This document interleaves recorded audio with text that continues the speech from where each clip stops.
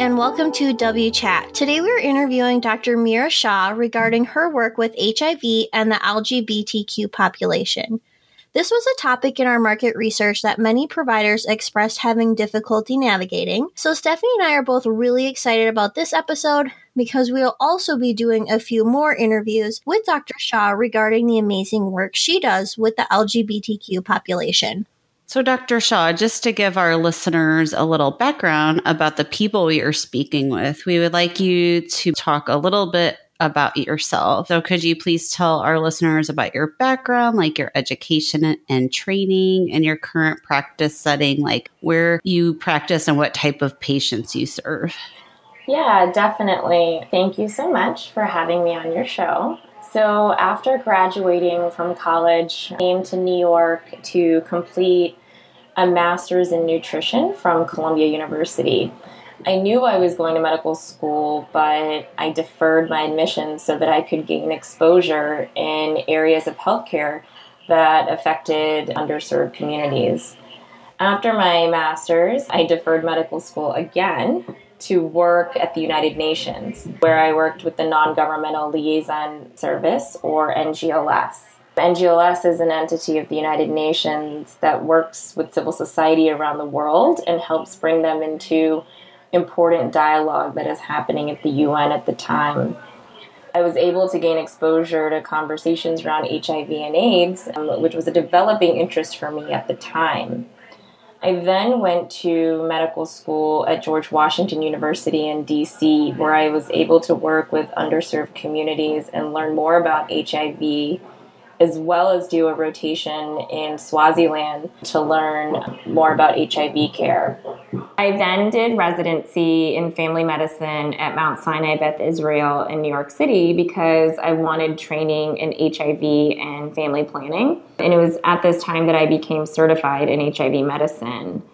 And then after residency, I started working at Callan Lord in New York City. Callan Lord is a community health center that opened its doors in the early 1980s as the country's first community-based HIV clinic. And now it has broadened its scope to provide care for the entire LGBT community. So I provide HIV care as well as transgender care at Callan Lord. And I'm also currently completing a 1-year master's in public health at Columbia University. Thanks, Dr. Shah. We also like to ask you what informs your practice or your perspective. So why do you do what you do and what is most valuable to you?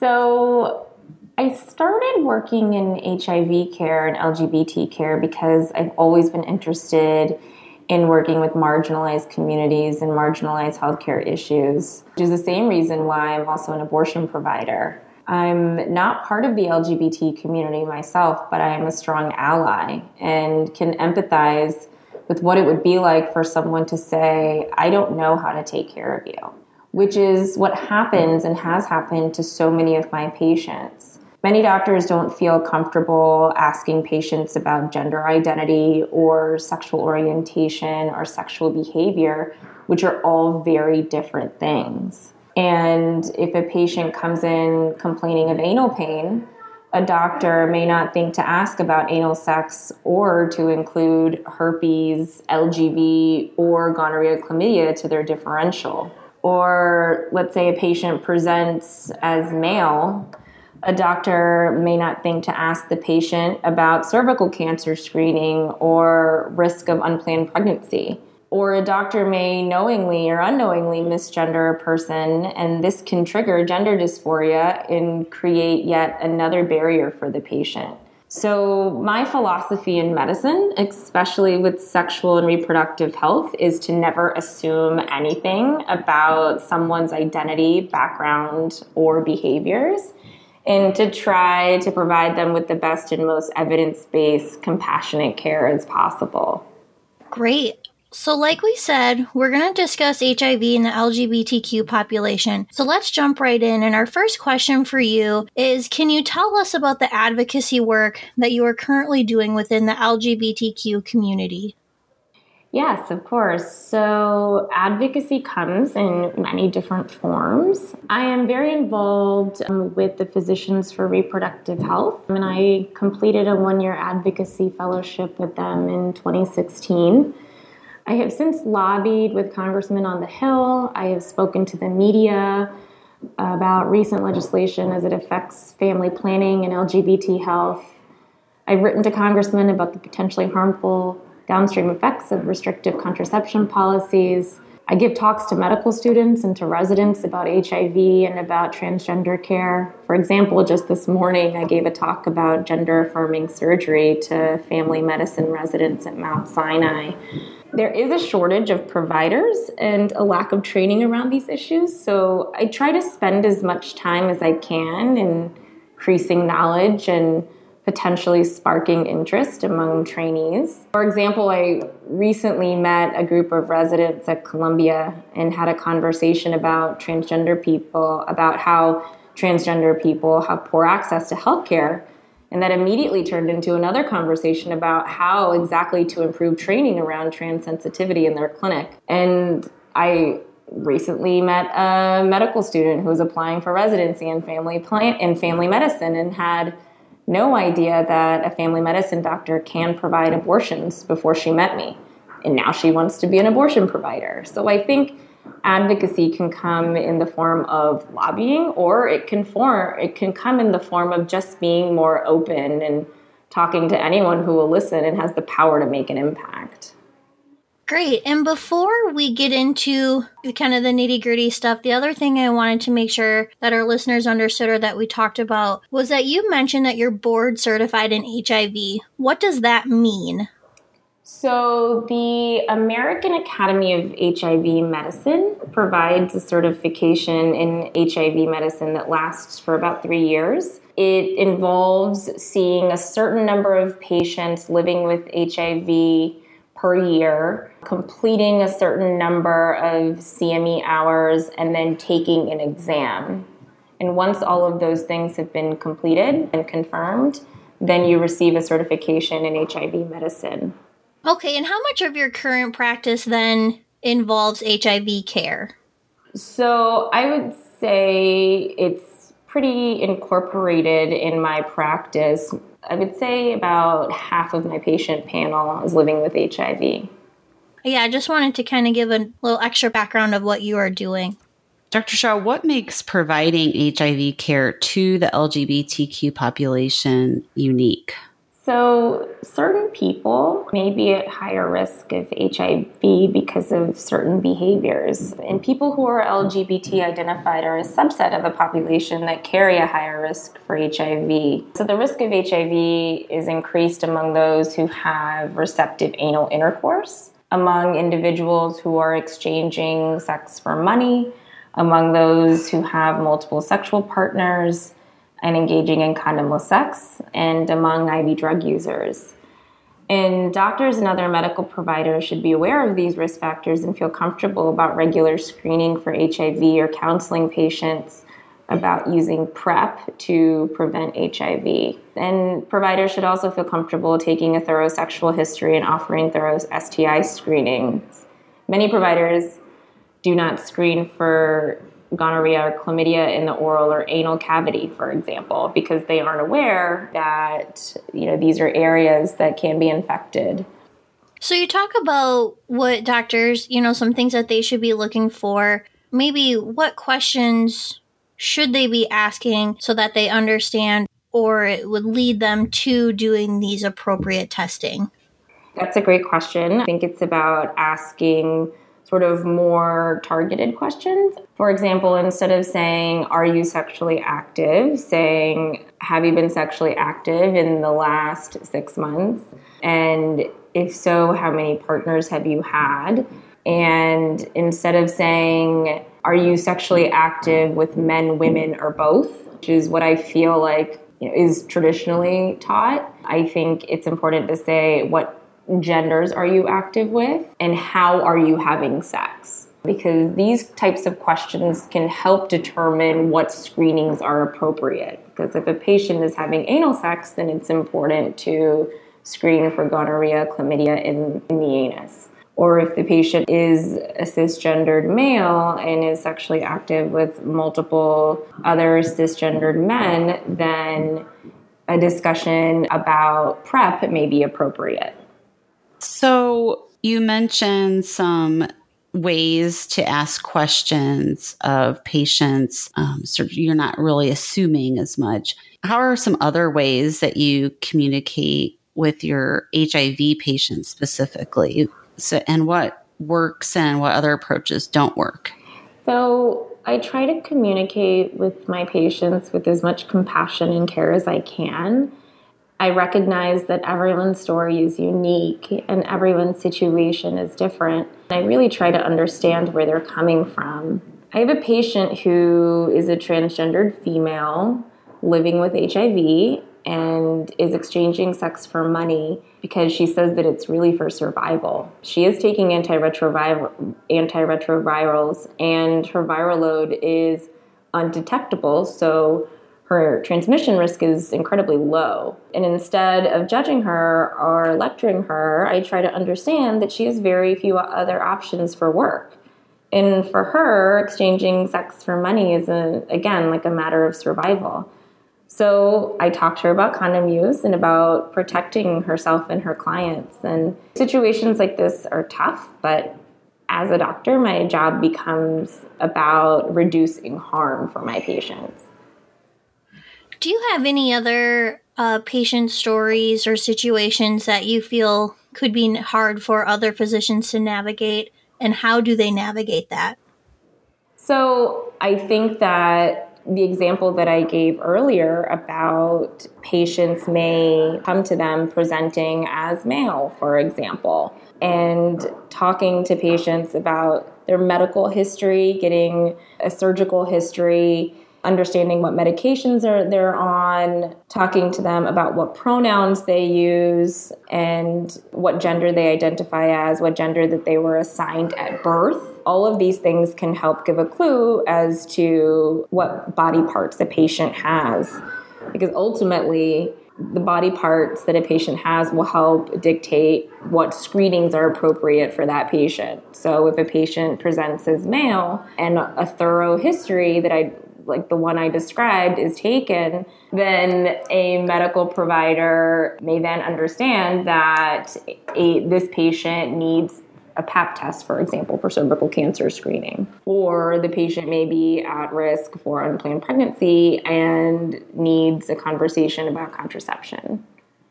So then, what other communication tips do you have for providers who also provide HIV care? Maybe we could start at the outset of, how do you tell a patient that they have HIV?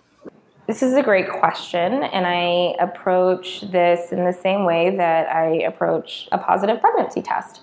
I tell them immediately upon entering the room or upon receiving that result. Now, if it's a test that's done in-house, like when the patient is sitting in front of me, if it's like a rapid test and it's positive, I tell them right away, and then I wait to see how they respond.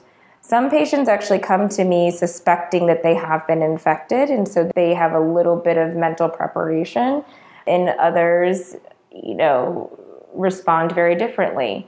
And I really spend the rest of the time listening to them and making sure that they feel that they have all the resources that they need and that they are linked to care. And in other situations where a patient's HIV test returns positive and they are not in front of me and they're not in my exam room, I'm actually legally not allowed in New York State to give the positive result over the phone because there's the risk that the patient may do something, may commit suicide, or may not have the immediate support that they need in order to deal with this positive test result. And so I have to bring them into the office in order to deliver the positive test result. And when you bring them into the office or you have this conversation, how much time do you allow for this? Or what kind of interactions do you do? Do you hug? I know that some of the groups that Stephanie and I are in, there's actually a recent discussion about, do you hug a patient? Do you touch a patient or not? So I'm just kind of curious even more of some of the nonverbal communication that you do as far as time, touch, or anything like that that is part of your discussion? That is a wonderful question. I think that it really depends on your personal style and if you have an established rapport with the patient. Oftentimes, when I've diagnosed patients with HIV, they are coming in for routine STI screening. They are not taking PrEP. And, I try to sit with them for as long as I can. And the good thing is that in the clinic where I work, we have incredible support. We have social workers and mental health counselors there to facilitate in the diagnosis, in delivering the diagnosis. And so, the initial appointment where we're diagnosing the patient tends to be longer, and we really focus on the patient and what their experience with that diagnosis is in that moment. And you really have to read the patient. And I have been known to hug or maybe even put my hand on the knee. And so I am somebody who believes in the power of human touch. And so I am someone to do that. But I really do think that it depends on the patient and how sort of they're responding to what you've just told them. So what would you say to the provider who maybe doesn't have all these excellent resources like you have within your clinic? Maybe they're in a rural area and, it's just them telling this patient. What tips would you have for them? That's a great question. I think that if there really isn't any other support, I think close follow-up is incredibly important. And making sure that when you're not in front of the patient and there to support that patient has support outside of the clinic, and actually getting the names of those people and seeing if the patient would be okay, identifying an emergency contact for the patient. And disclosure can be an issue too, which is usually talked about at that first visit. Is there anyone who you feel comfortable telling this to, a friend, a partner? Because, it's going to be really important that you have support outside of the clinic. So I think for a provider who is screening and diagnosing, it's important to make sure that the patient has close follow-up and has support outside of the clinic as well. Is there anything else that you make sure you're aware of or occurs during that initial diagnosis conversation? Like you had mentioned, do you have support outside of this room? Do you feel comfortable telling someone? Is there anything else that you walk through and double check or assess during that initial conversation? Yes. So I learn more about the patient's understanding of HIV and what it does to the body, because there are a lot of misconceptions and there are a lot of myths out there. And it's not uncommon to hear, oh gosh, I'm going to die now. And that's just not the case. We have incredible treatments and we are able to get patients' viral load to undetectable pretty quickly. And patients are able to live long and healthy lives, just like those who aren't living with HIV. And I make sure that they leave that room understanding that.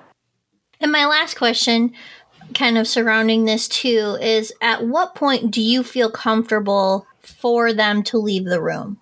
Yeah, that I think takes a little bit of clinical gestalt, but I think that speaking to them, talking to them, getting a good, solid understanding of how they're processing this, and, making sure that they, have a plan for follow-up and that you have good contact information for them and that they are feeling, if not okay, but at least a little bit more reassured about the diagnosis that was just given to them, and that they feel that they can trust you and that you are going to take care of them and that it's all going to be okay.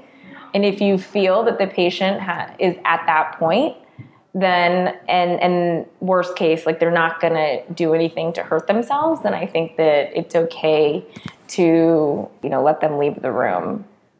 And I guess, what do you do in the situation where you do fear they are going to hurt themselves? What steps do you take then?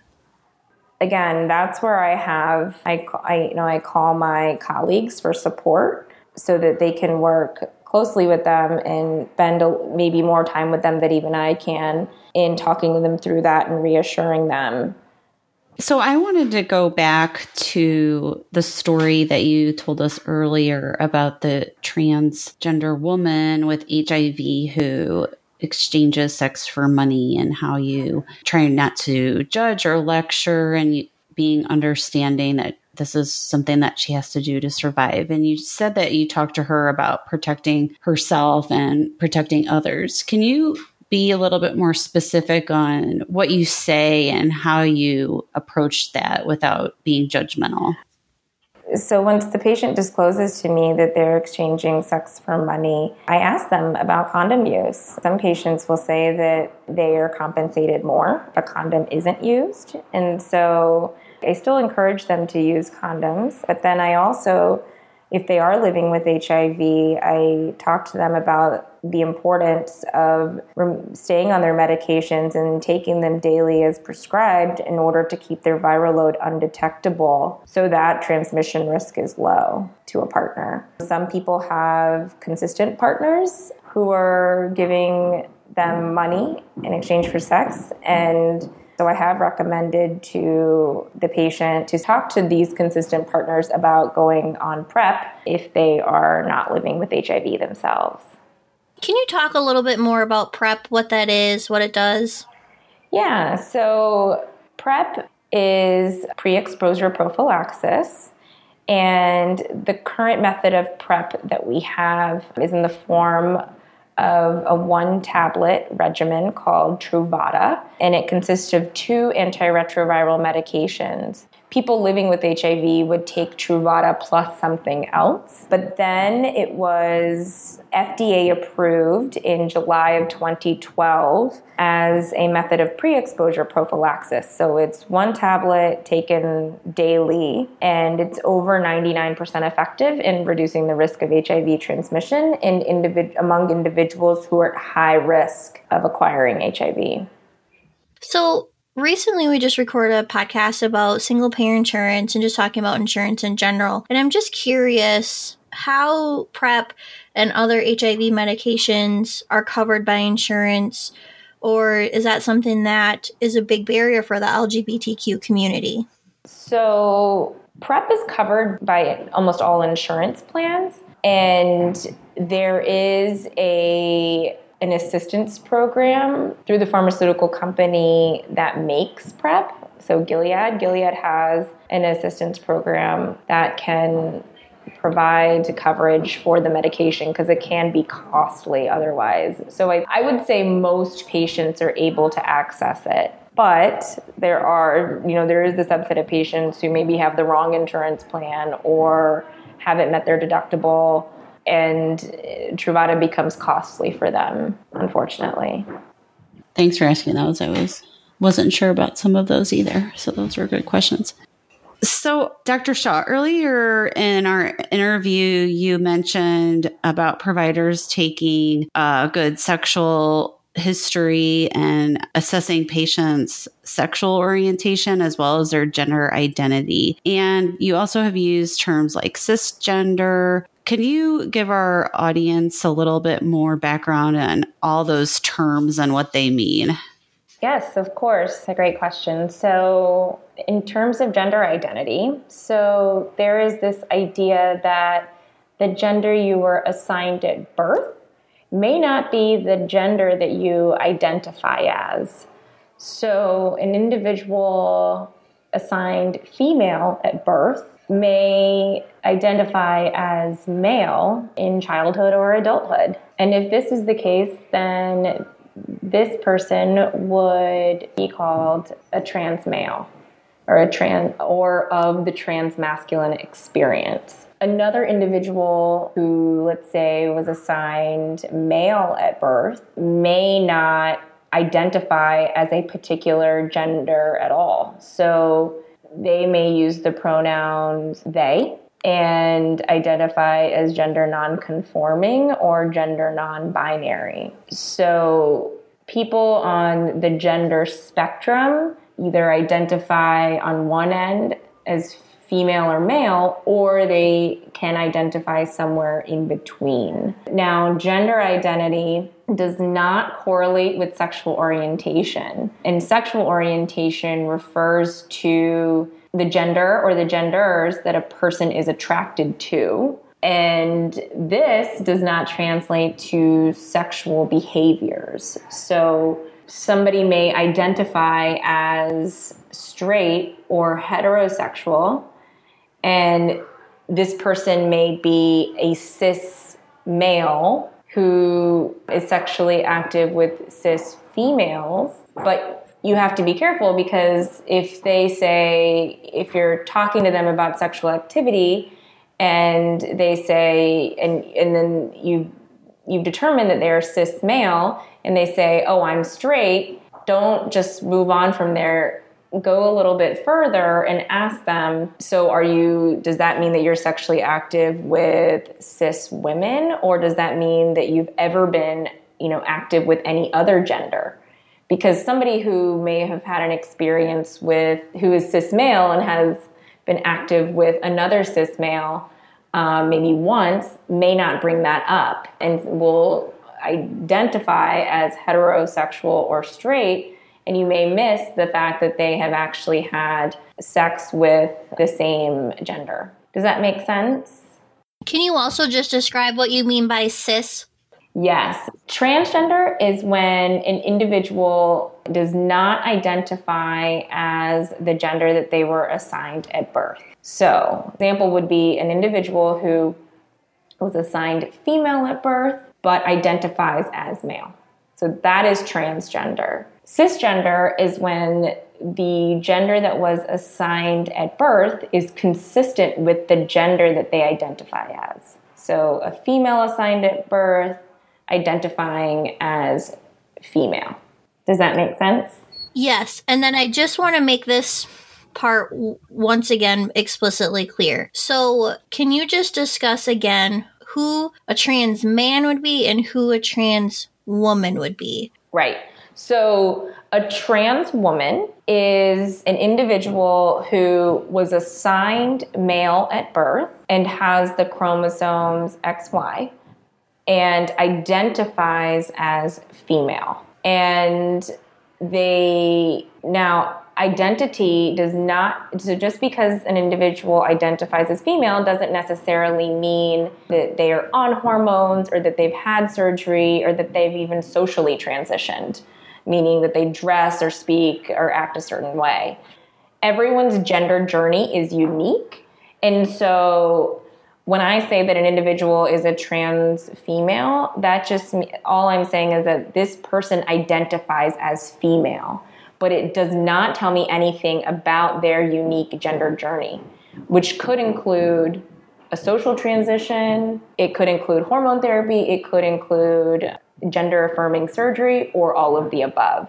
So a transmasculine person is someone who is assigned female at birth, has XX chromosome, and identifies as male. Okay. Perfect. And the other thing I want to talk about is you had mentioned pronouns. And I'm just wondering, how do you approach pronouns in your practice? Okay, so with patients, I always ask them, so what pronouns do you use? And then I put that in the chart. And if it's a new patient to me, I will, it's part of sort of my history taking. What pronouns do you use? And all of our nurses and medical assistants are trained to ask the same question. What pronouns do you use? And many of us actually wear a pronoun badge on our name tag that just to encourage an environment and to create an environment that is supportive of unique pronouns. I think that brings up another great point. You talked about creating an environment that encourages this. What other ways does your clinic create a more patient-centered environment for your LGBTQ population? Well, I think that my clinic does a really good job of hiring people who are mission-driven and who are from the community or strong allies of the community. Everyone is really friendly and really kind and understands that that all of the patients walking through the door have a unique story and have a unique experience in their lives. So being really kind and warm and friendly is the first thing. And just visually, there are a lot of pictures everywhere of the types of patients that we see. And they are of all races, all backgrounds, all religions, all genders. And those pictures are all over the clinic to help facilitate a warm and friendly environment. Perfect. I know that kind of took us off a little path, but Stephanie, you have another question? So earlier you mentioned a term, gender dysphoria. Could you tell our audience what that term means? So gender dysphoria is an incongruence between an experienced or expressed gender and primary and secondary sex characteristics. So in other words, there's a strong desire to be of a different gender than what they were assigned at birth. And this dysphoria is really referencing the significant distress or even functional impairment that can come with this incongruence. Patients who have gender dysphoria oftentimes feel that they aren't being accepted by society, and this can lead to feelings of clinically significant distress and functional impairment. So that is what I meant when I said gender dysphoria. Also, when you talked about gender dysphoria earlier, you mentioned that doctors can trigger this in patients. And I'm just wondering, how does that happen? And how can we make sure that doesn't happen? Yeah, so it's interesting that you brought that up. So there was a study done that found that transgender adults have a really high rate of lifetime suicide attempts. Studies showed that it's anywhere between 25 to 43%. And there was a study that showed that among those individuals who reported a previous suicide attempt, that 60% of them had reported that a doctor or healthcare worker had refused to treat them. So some providers just feel not comfortable providing care. So they may come to the exam room with the best of intentions. They may say, like, I don't know how to treat you and I don't even know where to send you. And that can be really isolating for a patient and make them feel like an alien. And that's actually what my patient has told me.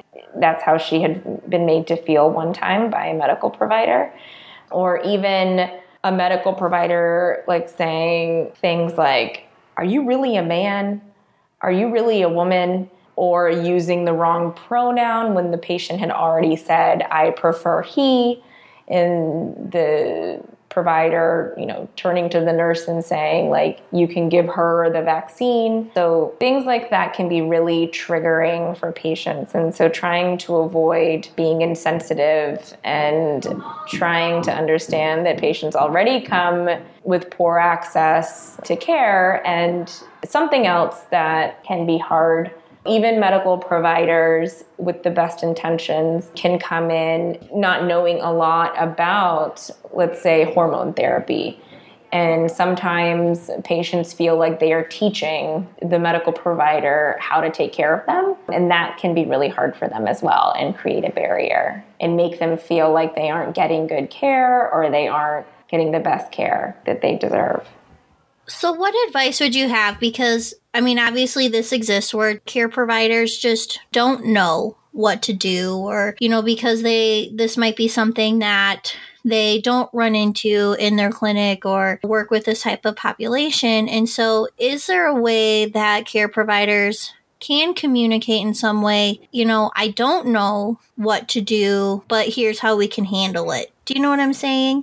Yeah, so I think that if a patient comes to your office requesting, for example, hormone therapy as part of their gender-affirming care, I think it's okay to say, hey, listen, I'm not exactly sure how to, prescribe hormones, but I do know somebody who can. And really making sure that they are linked to care, because again, patients understand that not every provider feels comfortable providing every type of care in medicine. So I think that it's important to have a medical provider in mind who can do that for the patient and making sure that they are linked to care. Because a lot of patients will say like, oh, I was told, he didn't do that and or this doctor didn't provide that type of care and I didn't know where else to go. Okay, so, it's okay to admit you don't know, but then maybe have a follow-up of, but here's someone who does, and getting them in contact with them. Exactly. Would you also say, you had used the example of hormone therapy. Does this also translate the same to an HIV diagnosis and HIV care? Yes. So linkage to care is one of the big topics in HIV medicine, and it's really important to make sure that patients who are diagnosed with HIV have appropriate follow-up and that they are linked to care. And one of the initiatives that we are doing is starting treatment the day of diagnosis, because studies have shown that has dramatically improved linkage to care. That once the patient starts taking the medications that same day, then they are more likely to return and have close follow-up. Now, if a diagnosis is made by a provider who doesn't feel comfortable managing HIV, it is their duty to link them to a medical provider who can manage the HIV sooner rather than later. Do you know, are there any resources for care providers to find out who does provide this care, or this is the care that we should start out with? Yes, there is. I believe on the American Academy of HIV Medicine website, there is a list of HIV certified providers. So most of our audience might not provide HIV care, but they are going to care for patients with HIV. Do you have any communication tips for those providers who just provide general health care for patients with HIV? So I would say that it's important for medical providers to remain open-minded and recognize that everyone has their own unique story and their own unique experience. Patients should ultimately feel comfortable talking to their medical provider about their bodies and their concerns and their sexual practices and their substance use, if that is something that they wish to disclose. And oftentimes patients are willing to open up about all these things if a provider just asks. But many patients might not feel that their providers want to know or care to know because they just don't ask. So important things can be missed if they're not brought up. So I think just keeping an open mind and creating a comfortable environment so that patients are able to open up to them. So you just brought this up, and you had brought it up before about drug use. And I'm just wondering, as a provider, again, kind of with the whole disclosure of HIV, how do you handle when a patient discloses to you that they do use drugs?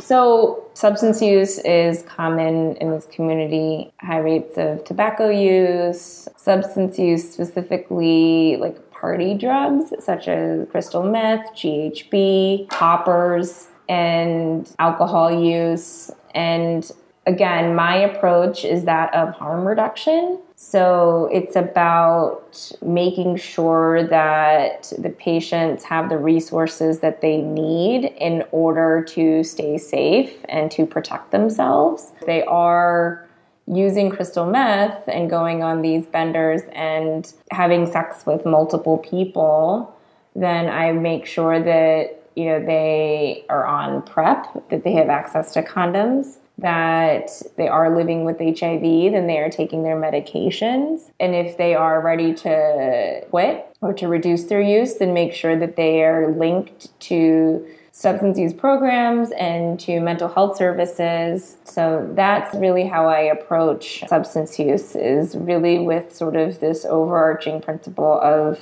harm reduction. And one of the harm reduction techniques you just mentioned was condoms. And I'm just wondering, do you have a program where you offer free condoms, or do you have some sort of resource where people can get free condoms or reduce cost? We have tons of condoms everywhere for free. And is that something that you guys have like a special grant for, or how do you fund having those condoms? I know that we recently talked to a doctor in a rural area, and she was talking about how she wishes that she could just have condoms in her room so that patients, especially women in rural areas who don't feel comfortable buying them over the counter, would have a safe space to get them. So I'm just wondering, how do you fund the condoms in your clinic?